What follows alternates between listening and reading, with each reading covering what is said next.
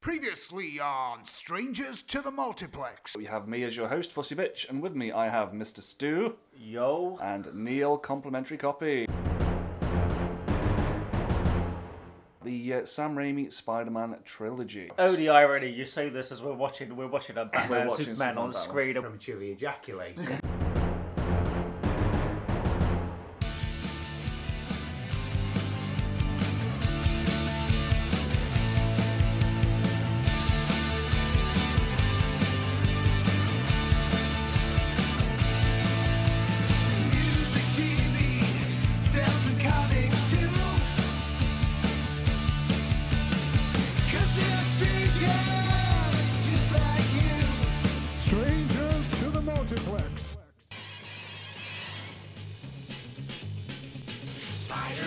Spider-Man does whatever a spider can. Spins a web any size, catches thieves just like flies. Look out, here comes the Spider-Man. Alright, which takes us to 2007 Spider-Man 3. Now I don't know about you guys, but I can remember seeing in the lead up to Spider-Man 3 the Comic-Con footage of Venom. And I'm not going to lie to you, I was excited. And there's Venom. Not the only one. You know, I was like, wow, it's Venom. This is going to be good. Oh dear. Yeah, I mean, we'll get to Venom in great detail later, but it's safe to say it did not work. Sam Raimi didn't want the character in the film. I mean, Sam Raimi actually just wanted the film to be Sandman. He wanted to just do the iconic 60s. Yeah, which goes back to the 60s thing, doesn't it? You know? And but I mean, Sandman doesn't work. No. Sandman as a character is really spent boring. a long time doing the special effects. But The Mummy had just come out. Yeah. You know, we've got like 2 Mummy films by this point, and it didn't offer anything new. I mean, apart from the one sequence when he first turns into Sandman and he's trying to reach for his pendant, the picture of his daughter, I thought that worked very well. That's very Sam Raimi. But the characters, I mean, Thomas Hayden Church is it Thomas? Yeah. He's a very, very charismatic actor, and yet in this film he's just boring. Yeah. I've read somewhere that there was a lot of deleted scenes from that movie that don't make it onto the DVD. I can imagine. So I wanted to know why Sandman was at odds with Spider-Man. I understand why Peter Parker would be at odds with Sandman. That makes sense to me. But I don't know why Sandman has the big thing about Spider-Man. Yeah, character motivations in this film are a big problem. It's like we've got 3 minutes to introduce this character. Yeah. What's the quickest way we could do it? Yeah, that's it's not good. I think the whole idea, though, is especially when introducing the daughter, is the idea that he's supposed to be a sympathetic character, and the time they spend on him is really not. No, and it's very, very limited the amount of time. And once they've had the subway fight and he gets washed away, he doesn't really appear again until the end of the scene when Venom decides they should team up because why not? Why not? Yeah, Venom knows all about him. And again, I presume there's some cut scenes there because there's no idea. Eddie Brooke just knows about him. But the thing is, with the comic, the symbiote passes across the knowledge and the experience of anyone it touches. Okay. So reading the comic, that made sense to a completely virgin audience. You got no chance. But how does the symbiote know about Sandman? Because Spider-Man fought him when he was in with the symbiote. Right, okay. So logically, it kind of makes sense in the comic book. There is a logic there, a very laboured logic. There is a logic there.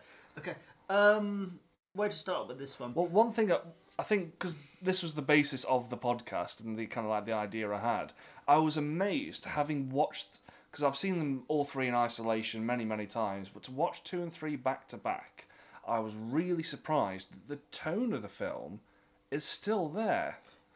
It's still very much prevalent throughout the entire film. It's just overloaded with these 3, the 3 bad guy characters don't work. But the rest of the film is still akin to the previous 2. Just a few bits and pieces I picked up while watching it.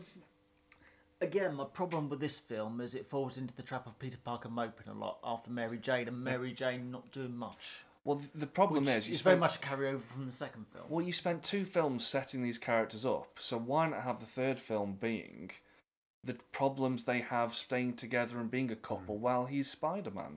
That's surely more interesting than, let's just split him up. You know, what's the point of spending all this time building something up just to go, oh, we're not going to bother with that anymore? I think the idea is Peter Parker's life's never easy. No. Well, then he could do that as a couple and have problems and have relationship difficulties because he is what he is. And there's that fantastic scene at the end of Spider-Man 2 where the last sequence is her looking worried out of the window as him swinging off. Yeah. I mean, that's his third movie. Yeah. What Mary Jane goes through while she's in a relationship with Peter Parker, the worries she goes through. Exactly. So then they make her character completely redundant in the third one. She didn't have a great deal to do in the second one. And then for some reason, just because they introduced Gwen Stacy, just again throw her into the mix with no build-up. All of a sudden she's a genius fashion model and... Bruce Dallas Howard? Bruce Howard? Bryce Dallas Howard. Yeah. Who looks the part. Looks amazing. Yeah, it looks fantastic. Bizarrely, though, a redhead playing a blonde, and blonde playing a redhead. Yeah. There's got to be an irony there. There is Sam an irony there Raimi's loving there. What did we make of the introduction of Eddie Brock, or Edward Brock as they refer to him?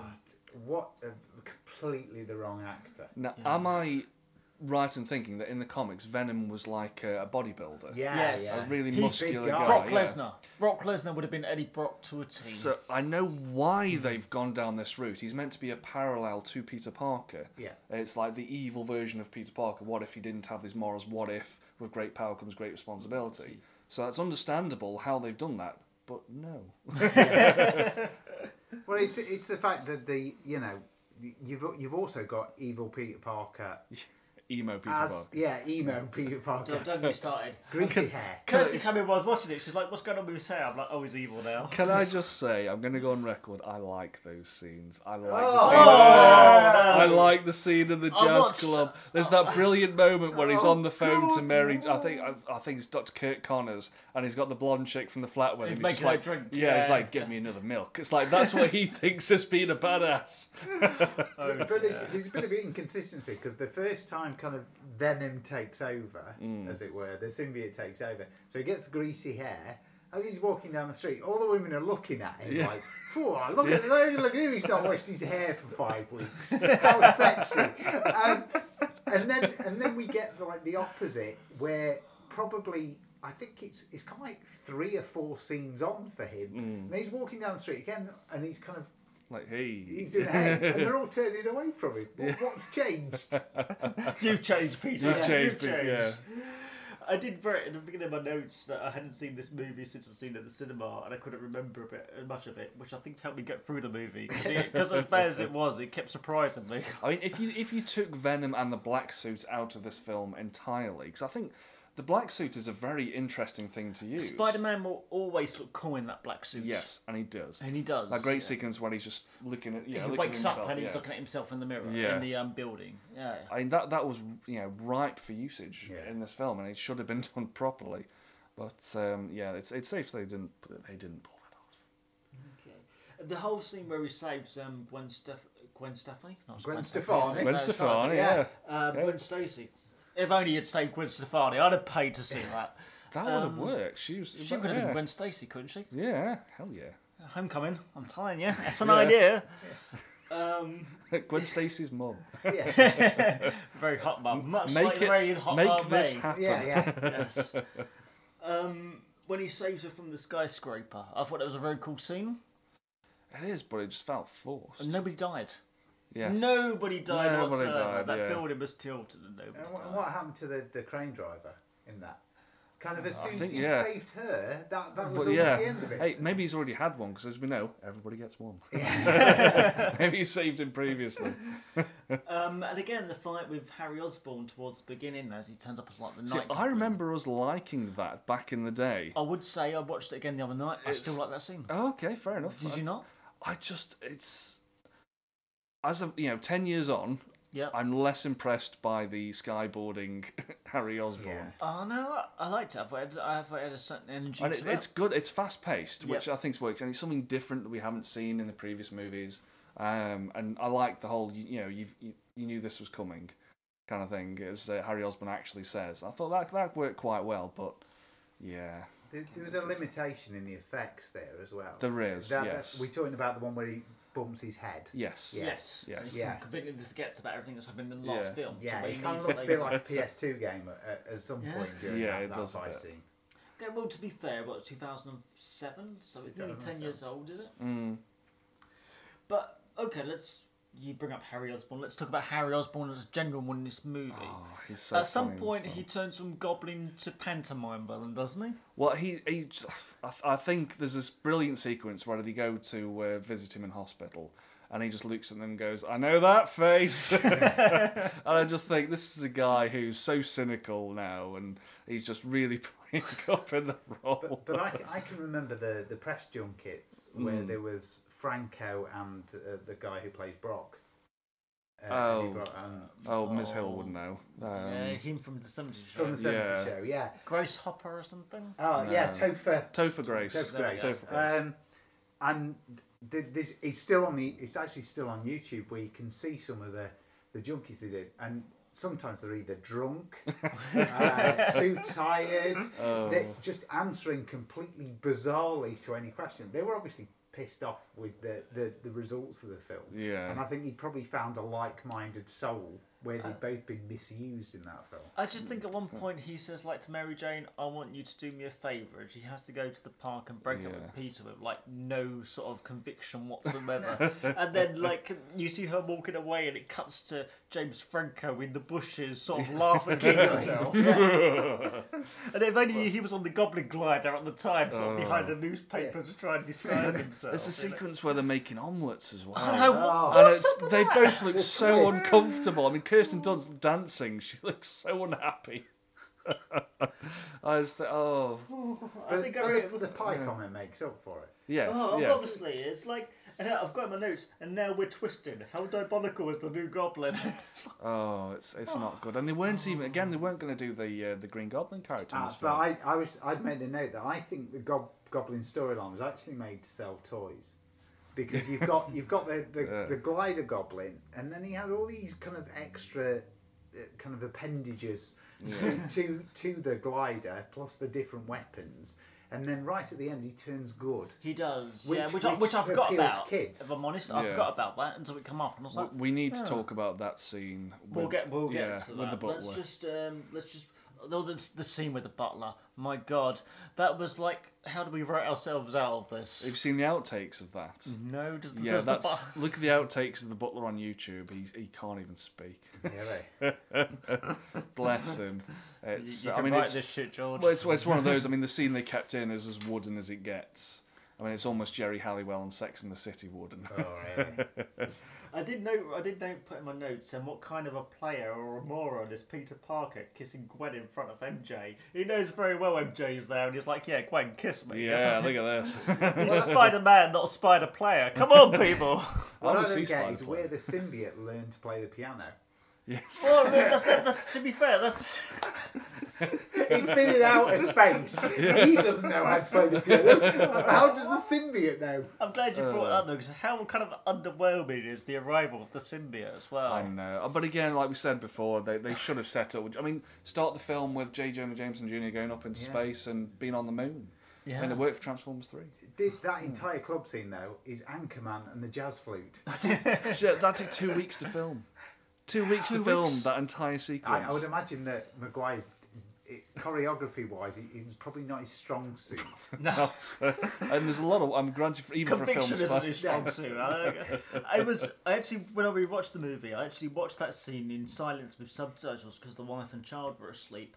And I think it might have made it a bit easier to swallow, but not by much. It was appalling. And I've noticed, well, I mean, the Mary Jane character's gone from wearing very tight tops in the first film. By the time the jazz club scene in the third one, she's very dowdy. Her hair's not, done nice, and she's wearing an ill-fitting shirt just to make Gwen Stacy look nice. It's Mary like, Jane, the homely years. yes, exactly, yeah. I said it was at one point the movie was quick to descend into Goblin's Creek, which would be the Dawson Creek equivalent. I'd watch that. Pantomime bad guys and cunning raised eyebrows. Because there's the point in the diner where the waitress says to him, "How's your pie?" and he sort of like pauses to give her the eyebrow. He's like, "Oh, it's fine." It's fine. Yeah. James Franco, yeah, you've done your money's worth there, pal. There's a scene towards the end in the Goblin's lair when Peter and Harry fight, which I thought was okay. And That actually works quite well. He gets the pumpkin sense. bomb in the face, which it recovers a bit too quickly for my liking. The pumpkin bomb at that point, because mine must have blocked it out. It's traumatic. Was he still with the symbiote at that point? Yes. Oh, he was. Okay, He was. that He would was still justify emo it then. Spider-Man. Okay. Yeah. So that would I think that again, But he's that gone justifies that one why he's stage done it. further. Yes. And I presume Harry's face kind of healed so quickly because of the Goblin serum. We can, yeah. Because it was right next to his face, there was lots of fire. Then It should have killed him. It's yeah. But at that point, I don't think anybody really cared anyway. No, but I did like. I mean, that follows on to quite a good sequence where he uses the bell tower to get rid of the symbiote suit. Yeah, okay, but which this does is my actually thing. work quite well. What are the odds that Eddie Brock and Peter Parker go to the same church? Zero. There is Isn't no that chance. really insulting as a viewer? I'm more upset, and again, the 90s cartoon did it a lot better. But that rush to the symbiote's weakness being sound, loud sounds, was explored in depth in the cartoon. I think he was actually fighting another villain at the time, and they kind of knocked the bell, and it weakened him as he was fighting. See, that's cool. Whereas this, he was like, "I'm going to mope on top of a church tower." It'll be just the same bell's tower ringing. that Edward Norton Yeah. I mean, if they'd done a solo film about Venom, which I think they will at some point, I think there's a lot of character there to develop, and obviously move on to Carnage. Yeah. And but yeah, this was not none of this. I mean, the scenes where the mask moves back and Eddie Brock's face is talking is just horrendous. Yeah. Actually, when they do the Venom face in its full glory, it looks amazing. My wife actually commented at one point that as the mask pulled back and he was talking to Parker, that she thought that Topher Grace was actually losing his teeth. The fake teeth he had in, because he kind of, as he was speaking, and then he went back to kind of talking in an evil voice. Maybe he was just drinking between takes. Anything to get me through. I very much feel that Venom was tacked on to the end of this movie. Yes. I think again there's some deleted scenes to sort of patch that out. But I've always thought this, and doing some research, apparently not. It was and Sam Raimi actually agreed on a lot of the art design and whatnot. Whether he's just like since then gone and said, "Oh no, I did agree to do that," but yeah, apparently he did actually approve that quite early on in production. Do we think Peter and Harry's relationship is played out to the point where we can believe that Harry wants to redeem himself? Because to me, again, it seems like Harry just sort of, because it's the only thing to do in the third act, he turns up to help. I think Harry just wants to sell toys. Yeah, Harry wants to sell toys. He's got his own. His company's gone to shit. He wants to sell toys. Franco's like, I've done 3 movies. Now I'm going to make the money on the toy. Yeah. What about Sandman as the monster at the end of it? Was it a bit too far fetched? It just for me, it just did not work. I mean, again, Universal monster movie is perfect example. Frankenstein's monster this time. Yeah, exactly. But I think that lumbering Sandman, so soon after the Mummy and not done as well, just did not work. On paper, that end scene has everything. You have the Sandman as an exaggerated monster, which ups the ante a bit. You have Mary Jane captured in a web and she has to escape from the car. Yeah. You got Venom, you got Spider-Man, and you got Harry redeeming himself. There's a lot going on there, and on paper it works. Execution. There's a very good Lego Marvel game, and the very first level is you actually fighting Sandman, but you're doing it as Hulk and Iron Man. And some of the things that they do in the game, like how he creates things, and it was so much more inventive than anything seen in that film. What do we think about one point? Venom actually makes his own speech bubbles, doesn't he? He creates words and stuff, and he like... Yeah. We try not to talk about that. Again, Mary Jane, very fuck all to But again, her role in this film is to be the screaming girl at the end for the big fight. that's it. That's her role throughout the entire film. And remind me how the movie closes, because again I think I've blocked that out. Sandman blows away. He Yeah. confesses Yes. and then just turns into dust. We should address that. We should address that perhaps. The fact that he's actually responsible for. I was about to say, for Uncle Ben's shooting. Yeah. Awful. Doesn't that just seem Awful. Uncle Ben's insult stroke. intelligence? Yeah. As a lot of people. Yeah, and it felt wrong at the time, and looking back, it's still not a good idea. You don't need to tie everything in. Just have him as a generic bad guy.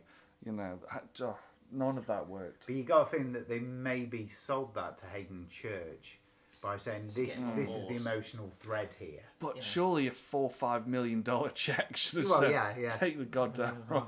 And starring in like that, I think it was the highest grossing box office in 2007. Possibly, I can believe that. Yeah, it was one of the best. It's still in the top 10, I think, all time. Yeah, Bizarrely, yeah. I just think the whole end scene with Kirsten Dunst again in a web just proves that Sam Raimi has a fetish for Kirsten Dunst in webs. I think he manages it in all movies, doesn't he? but she stayed dry in this one. Yes, true. Yeah. More the shame. Yeah. But no, I think the idea bank has very much run dry in this film. From what I understand, it was very much rushed out. There's a lot of things that were forced upon Sam Raimi, but even the things he did agree with, like the Sandman, who he wanted in, didn't work. I think I read somewhere they were working on the Sandman effects from the close of the second movie in order to get them ready in time for the third movie, and it actually delayed the release of the third movie. They were trying to get the effects right. Does anyone else have anything they want to say about the third one at all?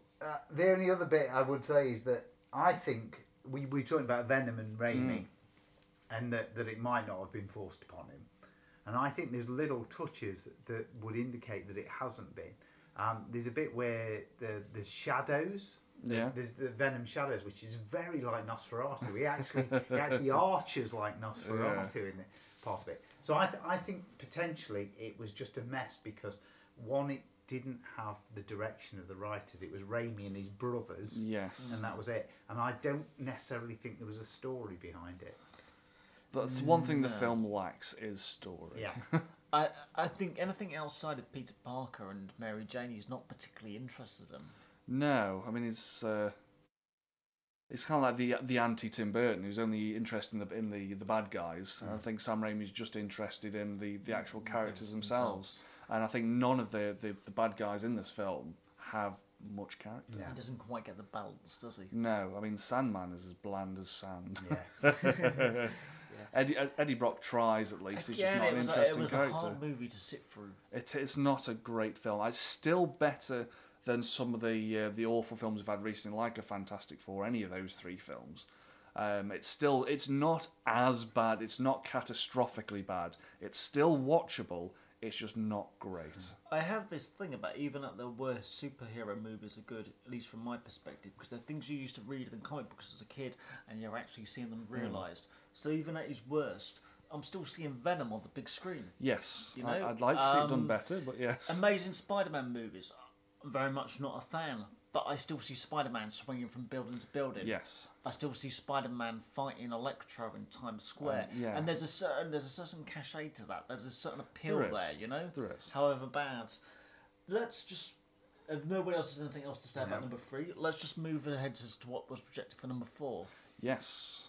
So yeah, I mean, what many people may not know, I mean, the third Spider-Man movie, Sam Raimi's Spider-Man movie, made an awful lot of money, about $870 million at the box office, approximately. So 890 million, eh? So obviously a huge success, and it made sense for them to do a fourth Spider-Man movie.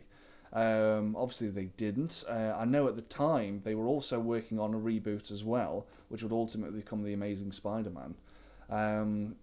But due to script issues and time constraints, Sam Raimi decided to pull out. But most of the main players had agreed to come back, and I say Sam Raimi had come on. Tobey Maguire was going to get $50 million and didn't have to work mornings and evenings, spend time with his family to do for the role.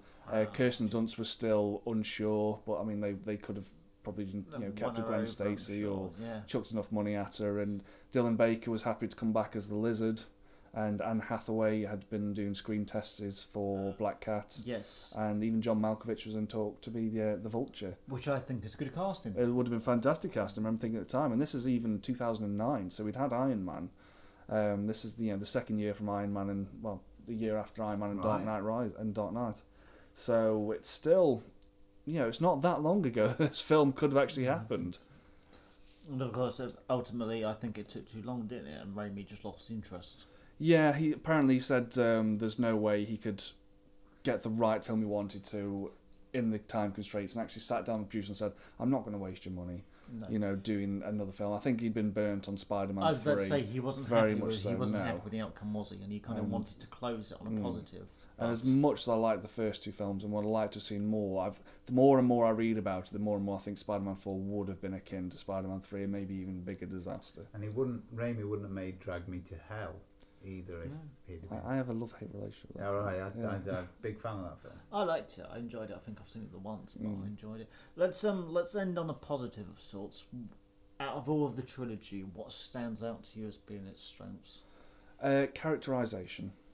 For me, it's the time spent to build up these characters, to make us like them, even love them in certain ways, and just the time we don't get in modern kind of cluttered superhero movies with 8,000 different characters and superheroes and everyone's connected. These are standalone films in their own universe with people who you care deeply about. They spent the time making these characters layered after layered after layered. And I think add to that directorial flair from someone as brilliant as Sam Raimi, and you've got, apart from the third film, you've got two very, very good superhero films that really stand the test of time. No? I don't know. I would say, obviously, the first real attempt at bringing Spider-Man to the screen and realising it from comic book page to screen. There's a certain joie de vivre about it all. There might be the kind of dark relationship stuff, but I think there was a genuine enthusiasm and love from Raimi, which I think came across on the screen. And although we all credit Iron Man as being the precursor, and to a certain extent X-Men as well, to bringing superheroes to the fore, actually, if you're looking at the box office for these things, I think Spider-Man probably did more than both of those together. X-Men, didn't it? Yeah, a lot more. It did make more than X-Men. I'm going to agree with you both in terms of the casting. I think they really dug those characters out. It's been the key for Marvel, isn't it? It has, hasn't it? You think in terms of Kirsten Dunst, who was a name prior to, and Tobey Maguire indeed, names prior to Spider-Man. A-listers taking on the roles. But even like the smaller roles, J.K. Simmons, amazing cast, and it's Jonah Jameson. And the villains as well, William Dafoe. Yeah. He was good as Norman Osborn. I'm not sure about the Green Goblin, but Norman Osborn, he was good. So, yeah, it set a lot of trends for what was to follow, didn't it? It did. I guess that brings the podcast to a close. I'd like to thank you all for listening. Please do follow us on Facebook, Strangers to Multiplex, and indeed on Twitter. We'd like to thank Neil for joining us today. Thanks, Neil. Podcast is going to be up in the air a bit for the foreseeable future, as we're all doing things that adults should be doing, like getting married and moving house. There should be some more podcasts coming in the future. We'd like to thank complimentary copies. I always go to say contemporary copies, I'm not sure why, for the soundtrack. Thank you very much. Until next time, don't be a stranger. Word. We're